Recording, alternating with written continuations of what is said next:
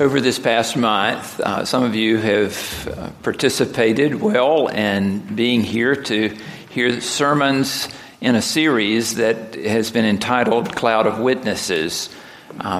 These sermons were not original to either Stephanie or myself. They were original with other persons who had specific missions, and you could hear that in the preachings of those mornings. Today is the last of the sermons, and if you are new to this, what we will do is to have somewhat of a pop quiz at the end of the sermon. I will not tell you who preached this sermon originally. Some of you may have an idea of who that is. I will give you an opportunity at the close of this sermon to speak out the name of the person who you think was the original preacher. Whether you get that right or whether you get it wrong, I will clear things up and share with you a short biography, a bio of the individual who preached the sermon. And so we share together once again in a sermon in the Cloud of Witnesses. It was in the region of the Gerasenes that Jesus saw him, that man living among the tombs. They say he was a demoniac, crazy, absolutely crazy beyond the community's ability or desire to include him in their life. So they banished him to the community's cemetery, a desolate, lonely place of death, for he was beyond hope. I don't know how Jesus wound up at the local cemetery, but Jesus does have a way of always going to the edge, to the places of deep human suffering, somehow finding those persons whose suffering no one else seems to notice. Jesus startles us by where he goes. He also startled that poor Gerasene demoniac. When he saw Jesus coming, he cried out to him, "What have I done that you have come to visit me? Please, please don't torment me. Can you not see that I am already tormented by a legion of forces?" I wonder what tormented that brother who lived among the tombs in Gerasene. To simply say that he was afflicted by mental illness is to escape the fact that this is a story of healing filled with symbolism. As serious as mental illness is, there is even more than that to this story. Biblical scholars agree that this brother embodies the suffering of an entire community. He lived in a pagan land under Roman domination. It doesn't take long to realize that he absorbed unto himself the anxiety of a people under social, economic, political, and religious oppression. He lives among the tombs, totally out of control, often hurting himself and desecrating the resting place of the dead through his very presence. His only human contact occurs as persons come to bury or remember their loved ones who have died. And these he frightens away.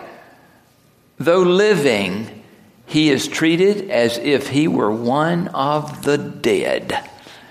He was tormented in body and soul and spirit. And he begs Jesus to not add to his torment. But Jesus has come not to add to human torment, but to free us from all that torments us. Jesus comes to free us from all the lifeless tombs of our lives. He comes to free us from death that we may have life. And so he heals Legion, the demoniac, of all that torments him and gives him life. With one touch of the mercy of Christ Jesus, that Gerasene demoniac legion, our brother went from being a crazy, lost soul, living all alone, smack in the middle of death, to having his mind and life restored to him. Praise God. Praise God. You would think that those in the community from which Legion had come would also have been praising God. But praises were not the word that spread throughout that community. Instead, fear and reproach spread like wildfire. The community came and gathered among the tombs. Oh, how people love to chase the ambulance. How we love to check out the rumors and the latest scandal. And it was scandalous. Jesus had taken the legion of torments and sufferings of the poor Gerasene demoniac and sent them into a large herd of swine that was feeding on the hillside.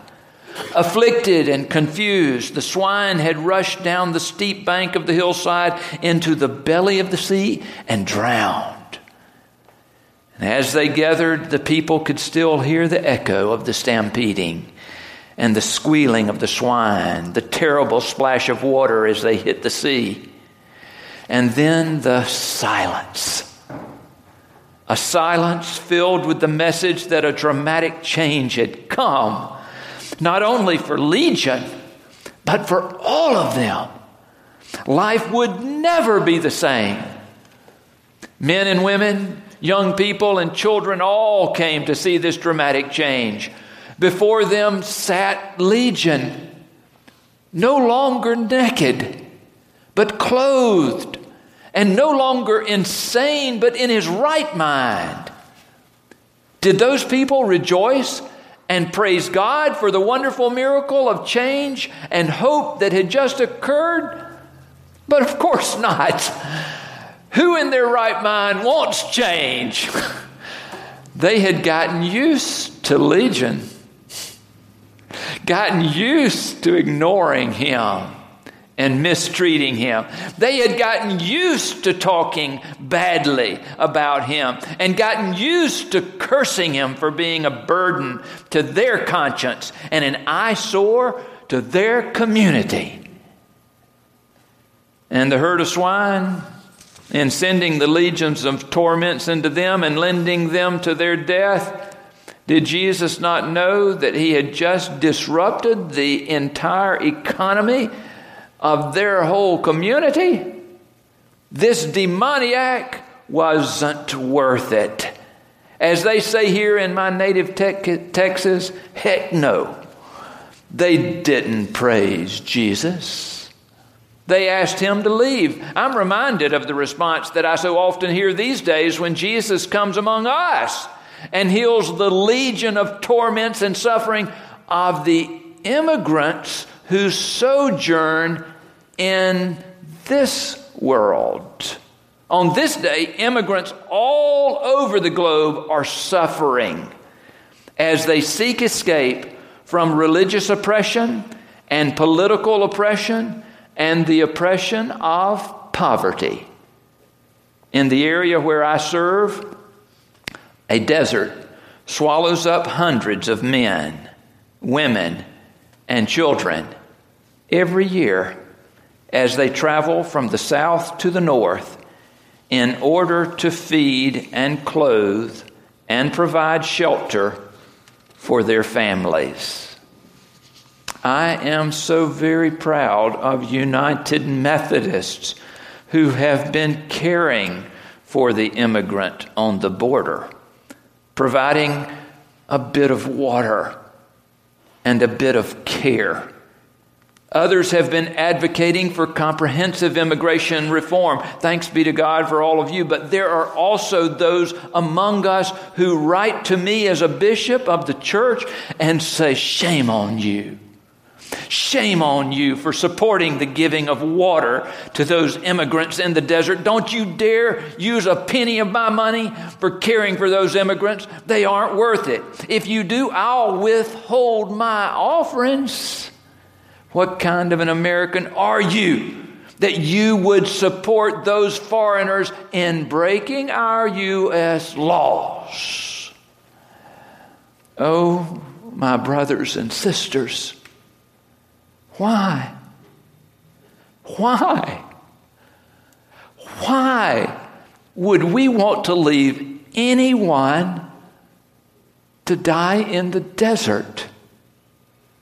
The southern desert of this country has become our own Gerasean cemetery, to which we have banished those whom Jesus would remind us are our brothers and sisters. These immigrant men, women, young people, and children are beloved of God, just as you and I are. And if you happen to have a conversation with an immigrant brother or an immigrant sister, they will tell you that God is their strength and Christ Jesus is their faithful companion. I want to be a responsible citizen in the country where I live. But even more than that, so much more than that, I want to be a faithful citizen of the reign of God. That holy reign that has come and is yet coming. That holy reign where Jesus alone is Lord. Jesus is not an American, nor is he a German or a Filipino or a Liberian. He is not even simply a Nazarene. For Jesus is so much more than that. Nor is Jesus beholden to U.S. immigration policies or the immigration policies of any nation. For Jesus is so far above all of that. Jesus is the Son of the Most High God, who comes proclaiming good news to all who are tormented by the sins of this world. Jesus is the Son of the Most High God, who comes announcing that the reign of God has arrived and life will never be the same. There are hundreds of thousands of immigrants and refugees all over this world, suffering a legion of torments on this very day. May God have mercy upon them, and may God have mercy on our souls. They are unfortunately not the only ones who join our poor brother, the Gerasean demoniac legion, living in the death pits of this world. Poverty and the torment, suffering, and unnecessary death it brings affects too many of our brothers and sisters in Africa, in Asia, in Europe, in the Middle East, in Latin America, and the Caribbean, and even in North America.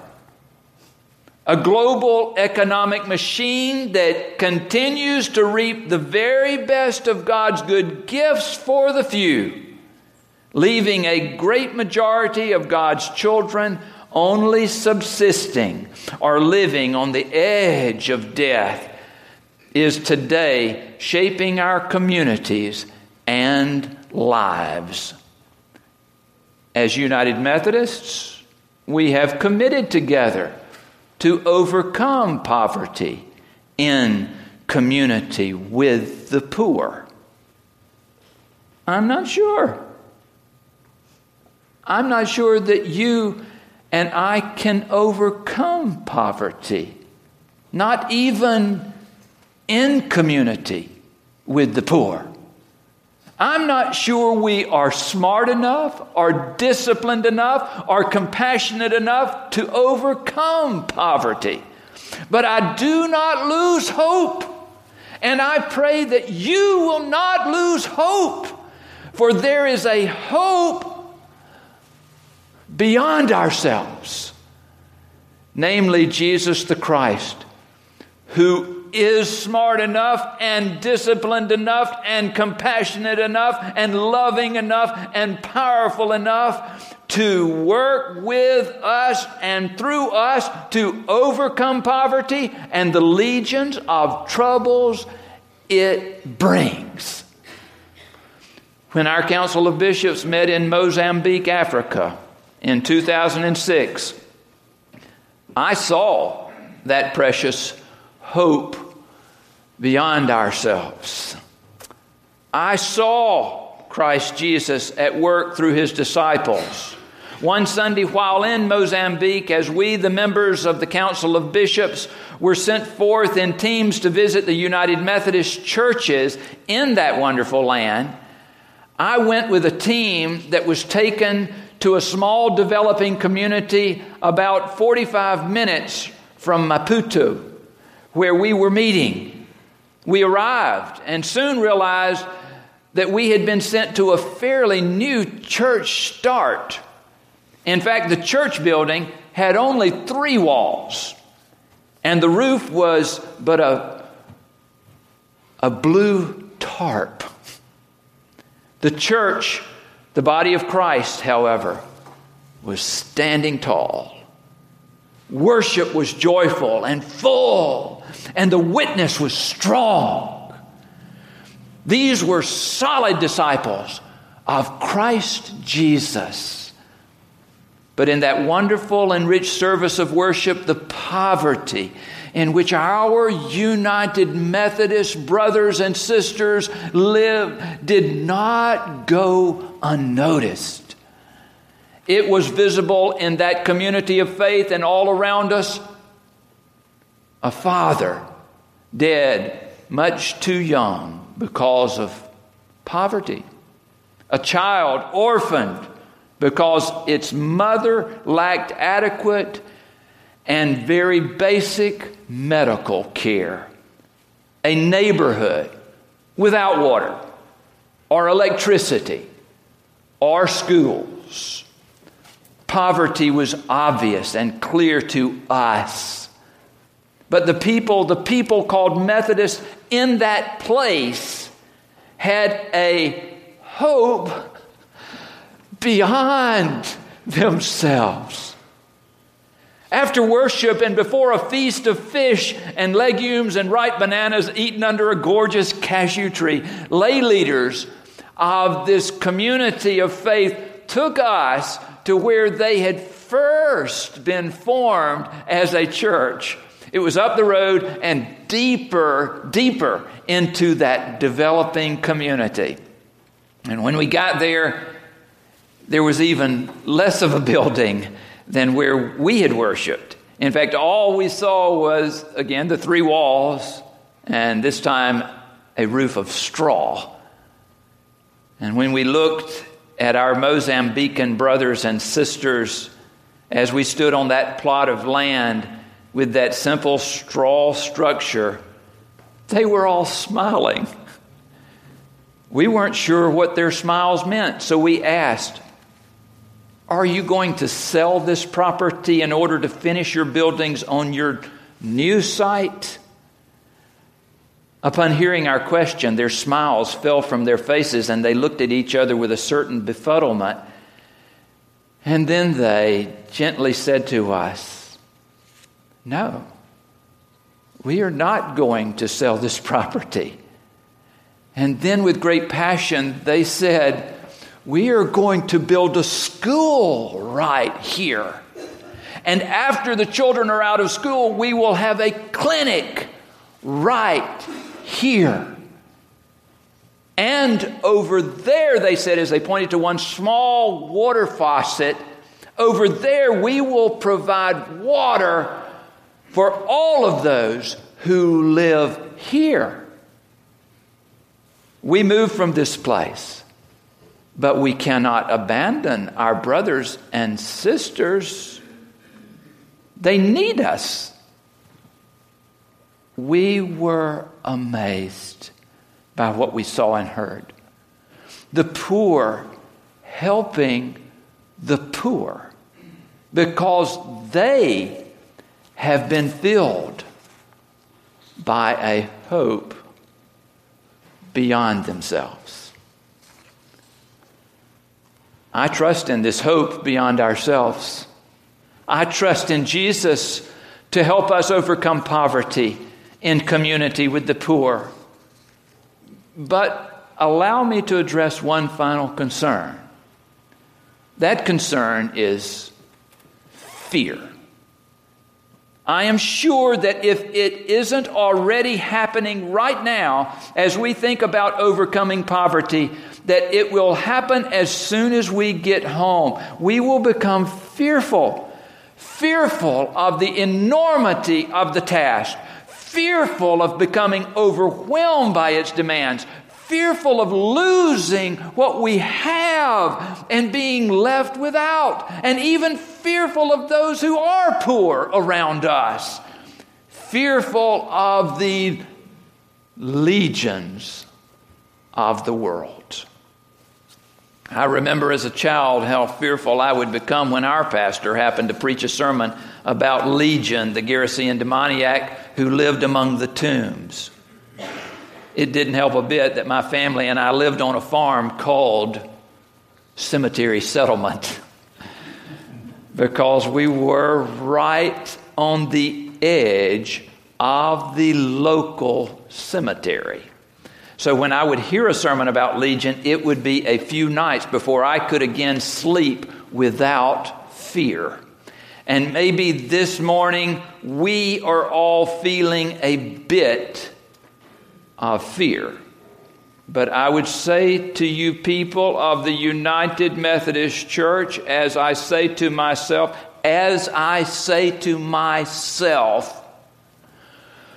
grow up. Grow up. Let us grow up and quit hiding behind fear. Let us be mature Christians, disciples of Jesus Christ, trusting in Him, but also confessing that the greater part of our fear is probably that we may be complicit in the poverty of the world.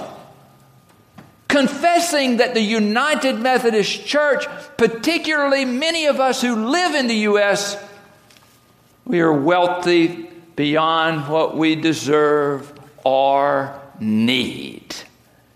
And also confessing that we do not always use our resources as God would have us use them. I believe that growing up and being faithful followers of Christ Jesus, along with a good dose of confession, will free us from our fears. But even more, I do so believe in that hope beyond ourselves. I believe in Christ Jesus, who will overcome poverty in community with the poor. And I pray that we will be with Him when that day comes. Amen. Amen. So this is a tough one, right? Is there anybody here that has figured this out? Who preached this sermon originally? T.D. Jakes. That sounded interesting back there. T.D. Jakes, boy, he would, I think, be okay with that sermon. He certainly would. But he is not the one that preached it, Deb. That's a good guess. Anybody else want to venture a guess?